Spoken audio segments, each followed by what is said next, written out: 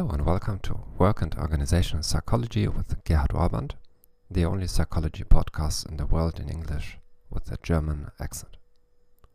Today we'll talk about traffic psychology.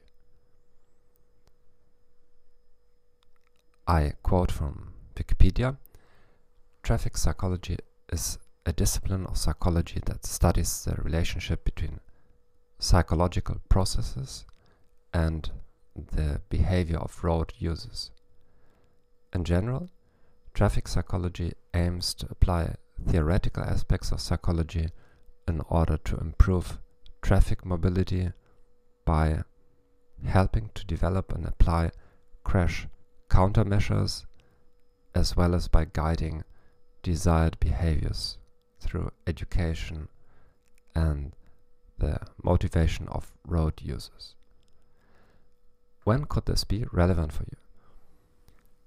Your company relies heavily on transportation services. Research results in traffic psychology can be applied to other situations of interactions between human operators and machines too. You want to improve your own performance as a driver. In this episode, I'll give you just a list of issues that are studied by traffic psychology. That is by no means complete. I hope that we'll return to some of them so that we can talk about concrete research studies. Mental health and driving. The effects of mental health on driving and vice versa. The effects of driving on mental health. Neuroscience and older drivers. Visual attention while driving.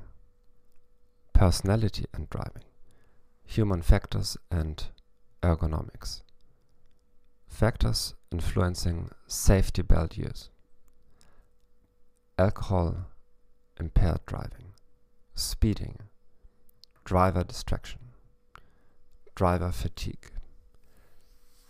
Countermeasures to reduce risk, driver education and training, persuasion and motivational messaging, and enforcement of traffic rules.